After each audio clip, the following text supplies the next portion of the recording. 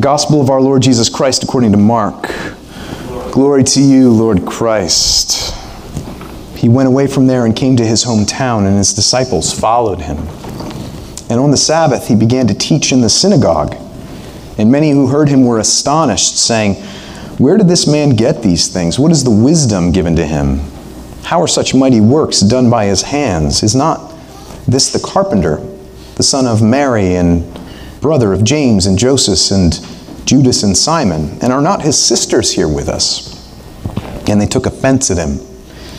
And Jesus said to them, "A prophet is not without honor except in his hometown and among his relatives and in his own household."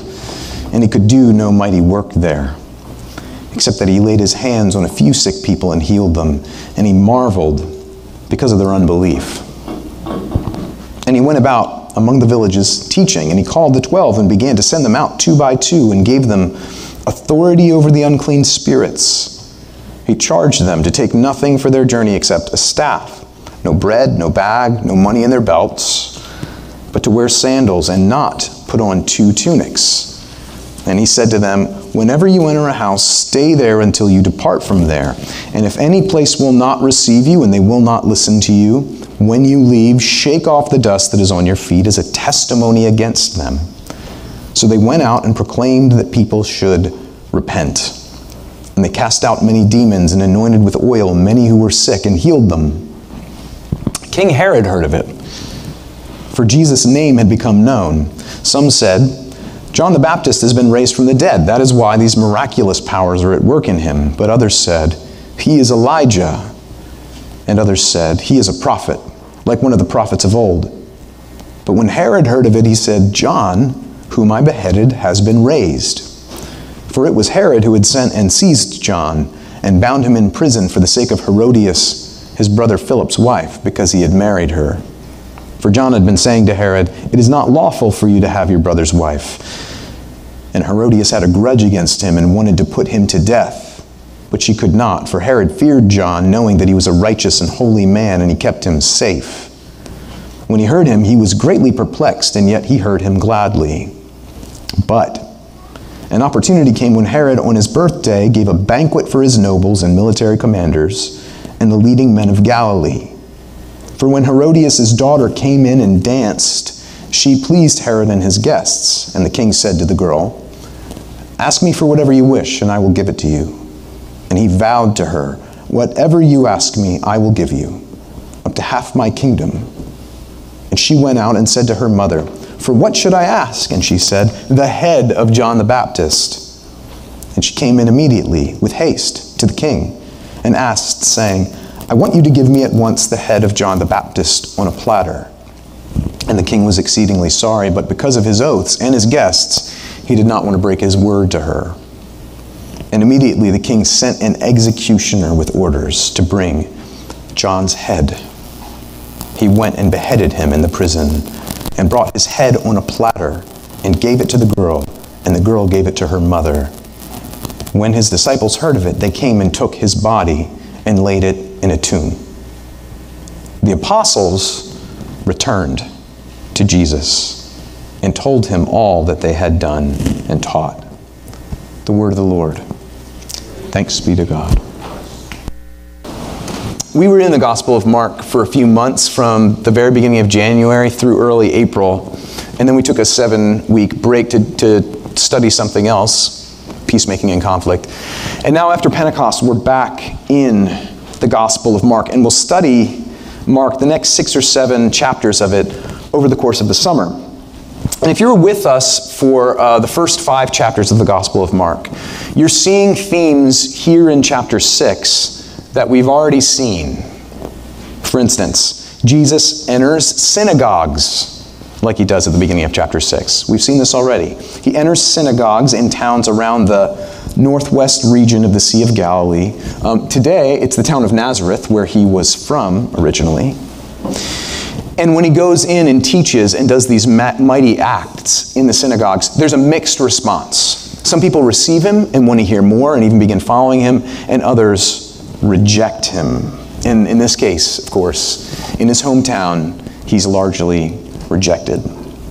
So, when Jesus is rejected in his hometown, we see him do two things. First, he just leaves, and he starts teaching in other towns. But secondly, he goes to his 12 apostles, those who have been following him most closely, those who we saw him call in chapter 3. And he gives them his authority and sends them out in 6 pairs, 2 by 2, to do what he has been doing and to be received in exactly the same way as he was received, or not. He tells them, some are going to receive you, others are going to reject you. So, the broad point being made, and actually it's important that we looked at all 30 verses here, I don't know if you noticed, but this is more text than we usually take on in one sermon study. But the broad point being made through the whole passage is this. Jesus gives his authority to his apostles and sends them out to be received as he is received and rejected as he is rejected. He tells them, expect some reception, but also expect some disappointing rejection and even death. There's a woman who went to this church for 4 to 5 years. Her name was Erin Selker. And 2008 to 2013, she and her husband Steve and her children went to this church. And she died about 10 days ago at the age of 40 of pancreatic cancer after struggling with it for about 1.5 years. And the funeral was just on Thursday. And over the course of the struggle with pancreatic cancer, she had a little slogan that she became known for. And there's a lot of talk about this in articles that went out about her life. And I'm sure in the funeral on Thursday, although I was sadly not able to make it. Many of you were. Some of you were able to make it. She chose a slogan, victory either way. Victory either way. If I make it through, if I succeed in the struggle, if I overcome cancer, victory. If I succumb, victory. I'll be with Christ. Victory either way. And, you know, Erin Selker wasn't going door to door or town to town sharing the news about Jesus to people who had never heard the name, but she really was, because towns and people from individual homes came to her to say goodbye and to watch how she was handling losing her hair and saying goodbye to her 5 children and getting closer and with no denial about it and saying this, victory either way, victory either way. There was something apostolic about it. There was like a sentness about it right where she was, because this was sent to her so that something could be sent through her to all these people gathered around her bedside. Victory either way. Victory either way in life, victory either way in discipleship. And last week we looked at the day of Pentecost. And of course, this is what it means to follow Jesus, is to receive the authority of his Holy Spirit. Just like the apostles received his authority in Mark 6, we all who come to faith in Jesus and are baptized as that external sign of our new life in Christ, we receive the Holy Spirit and we are sent in one way or another into the world comprised of those who don't know him. All the apostles, Aaron, you, and me. One of the really interesting things here, though, is the contrast, and this is completely intentional, and it's the reason why I chose the text this big. This passage starts with the sending of the 12, and then Mark, the gospel writer Mark, very intentionally, in a way that's not really the normal order of how the events played out, but to make a theological point, he inserts in the middle of the story of the sending out of these 12, the death of John the Baptist, the gruesome beheading of John the Baptist, and then he bookends it again by talking about the apostles one more time. Right after John is beheaded, we end in verse 30. And the apostles returned to Jesus and told him all that they had done and taught. He's saying, look at these sent ones. They're pretty successful. Verse 13 says they were casting out demons. They were healing people. People were coming to faith. They were relatively successful. I'm sure there was some rejection along the way, but the broad story of them coming back from these towns they went to was people heard, people were healed, demons were cast out, authority worked. That's how it starts. Then we get the story of John, who was as faithful as anyone else and got his head cut off. And then the narrative ends with Jesus saying, one more time, great job, it went really well for you. Victory either way. They were successful. John got his head cut off. That's the story. What do we make of all this? Remember, first of all, John the Baptist had his successes too. In the very first chapter of the Gospel of Mark, we looked at the first week of January, we read the entire Judean countryside was going out to be baptized by him. It's probably an overstatement because we know people were standing back it's definitely an overstatement, but it's a broad statement to make a point. He was so immensely popular that you couldn't find a town where there were several people that you would know who had been out to see John. It was wildly popular, weird, strange, not somebody that you want to watch the game with, but really successful as a minister of the gospel. He had his successes, but one wrong phrase to the wrong person's spouse, the King Herod's spouse, led to his rejection. And eventually it led to death for him. Of course, if you know the whole story of these gospel narratives, we're not holding on to the surprise ending. Jesus gets a cross and then a resurrection at the end. So of course there's a foreshadowing here of what Jesus himself will experience. He's received by many. He is ultimately rejected in the worst possible way. The cross is our symbol, right? The cross of Jesus is the symbol for the church. And what's the cross? The cross is the simultaneous death sign, defeat sign, rejection sign. But what else is it? The cross, the tool of Jesus' death, the instrument of his excruciating torture and execution, is also the sign of his victory. Because of course, Jesus' death led to the victory over death itself. Death couldn't crush God, God crushed it, going through it. So the cross itself is a symbol at the same time, both of rejection and victory. Let me put it this way. The cross, when you look at the cross, I'm talking about victory either way. This was Aaron's phrase, right? Victory either way. The cross isn't so much a sign of victory either way. It's a sign of victory this way. The way of the cross. Somehow, in a strange backward way, is the sign of victory for the Christian, the way of victory for the Christian. John's story also foreshadows not only Jesus' death, but if you know the stories, if you know the book of Acts, the same Herod kills James, the brother of John, one of the inner circle, James, John, and Peter, who go up the mountain with him, who he first met fishing on the Sea of Galilee. James meets the same death by the same guy that John the Baptist did. The apostles faced this too. So John the Baptist's story also foreshadows what the 12 will experience. But here's the thing, and I think this is really interesting. The 12 get success in this narrative. Just success. Why? I think we know why, although I'm not sure. I think they get success in this narrative because they're not ready. They're not ready for the news of the way of the cross. Very soon as we work through the Gospel of Mark, we're going to see Jesus beginning to predict his death. He starts talking about the fact that he's going to meet his death in Jerusalem, and they reject this news. They can't bear to hear this news. They can't understand this news. You're the Son of God. You're the Messiah of Israel. You're the Son of David. You're the one who holds all of our hopes, and death means an end to our hopes, of course, because it's death. They can't bear it. They can't bear the news that following Jesus involves that kind of rejection as well as reception.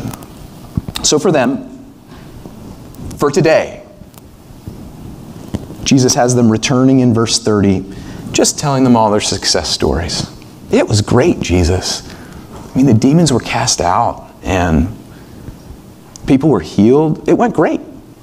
It worked. But that's not the end. I want to take a moment and try to apply this to our hearts, okay? And I want to be really sympathetic with the apostles. And we need to be, because we're going to see them struggling along the way, and in their struggle we need to see our own.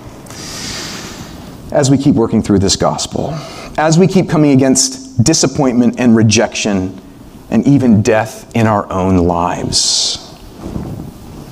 Victory either way is a very difficult way to live. Can you just take a moment and imagine for a second? If it were you today, if today you found out today is the day your life will be required. Today is the day your life will be required for following Jesus. What would your first response be? What would your reaction be? Now you begin to understand a little bit more of their position. Let me put it a little bit more on the nose. What if it were you today? Today, you receive the diagnosis. You have stage 4 pancreatic cancer.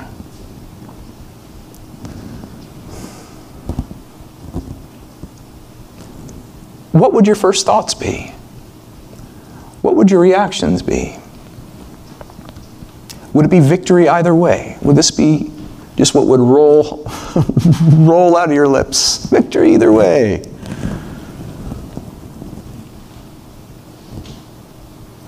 I think everyone might have a different answer to this, to be fair. These are personal questions. Let me back up and ask a more general question that I'll go ahead and tell you. I do not think there is an answer to this question. Why are some taken earlier than others?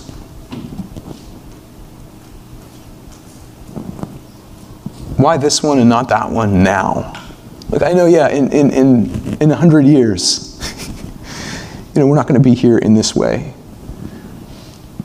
In this version of our mortal life. We're not going to be here in 100 years. Yeah, we can all kind of think there and reach for that, but that's not where we live. Why her and not her? Why him and not him? Why me and not them?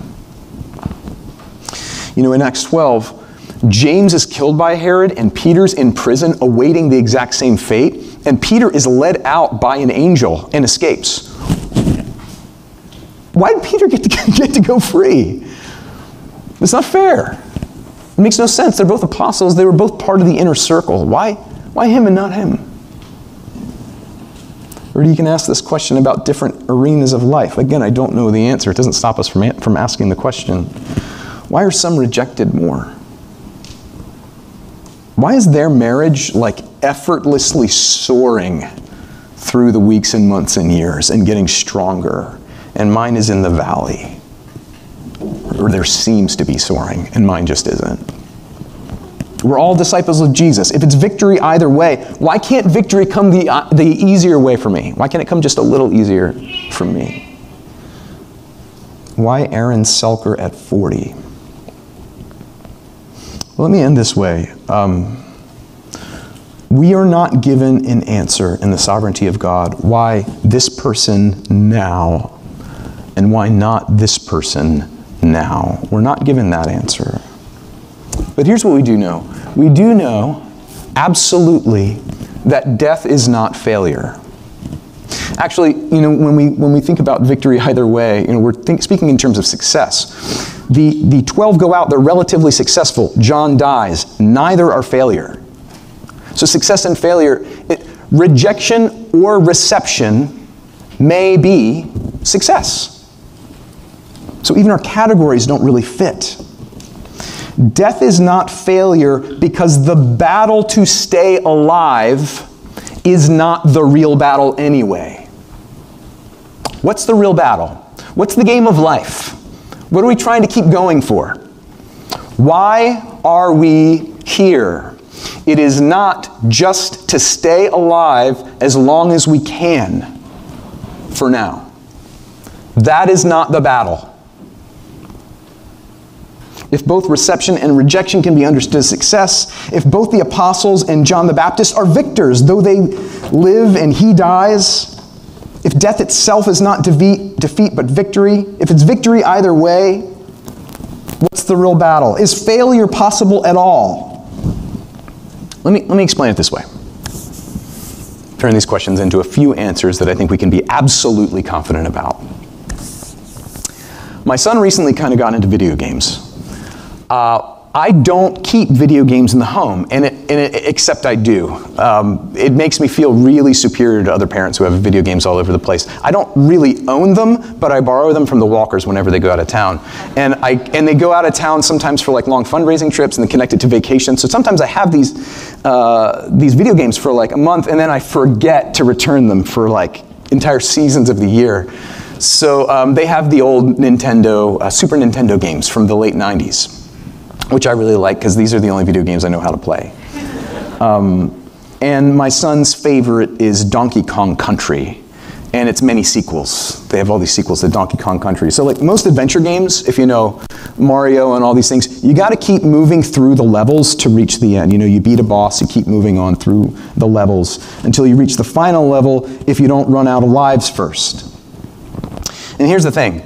Charlie and I figured out a way in Donkey Kong Country to keep gaining endless lives. Like you find like these golden bananas or like these golden ostriches, like all these strange things that you can, you know, they're like coins in Mario. And you can get life after life after life. We can amass like 200 lives, but here's the thing.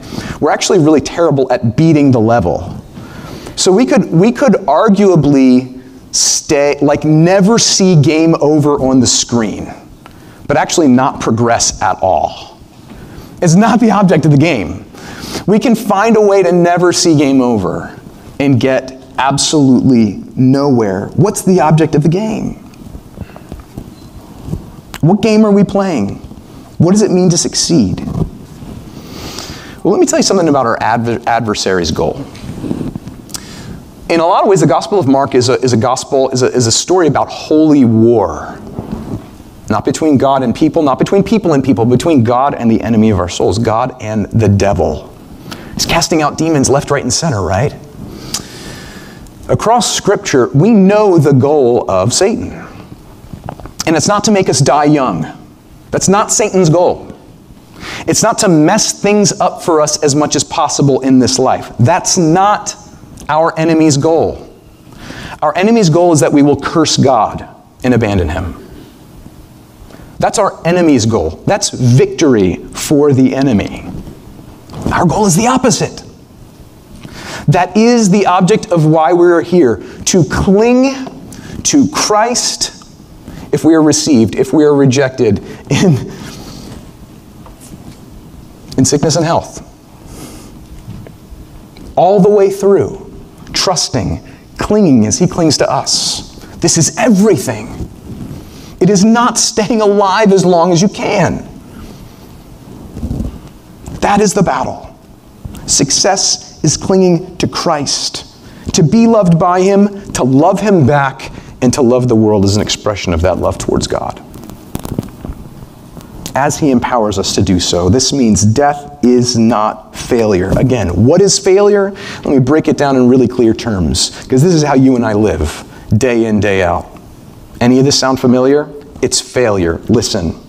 Defend against rejection with everything you've got. That's failure. Defend against disappointment with everything you've got. Don't be a loser. Save your life. Build, build, build. Preserve every resource you have, your time, your relationships, your finances, your degrees, your mobility, mental acumen, physical strength. Get all that you can out of it while keeping all the remainder, and don't let anything else touch it. Store up all those extra lives. This is the very definition of the failure of a human life. But clinging to Christ, in life or in death, means victory either way. In the name of the Father, and of the Son, and of the Holy Spirit. Amen.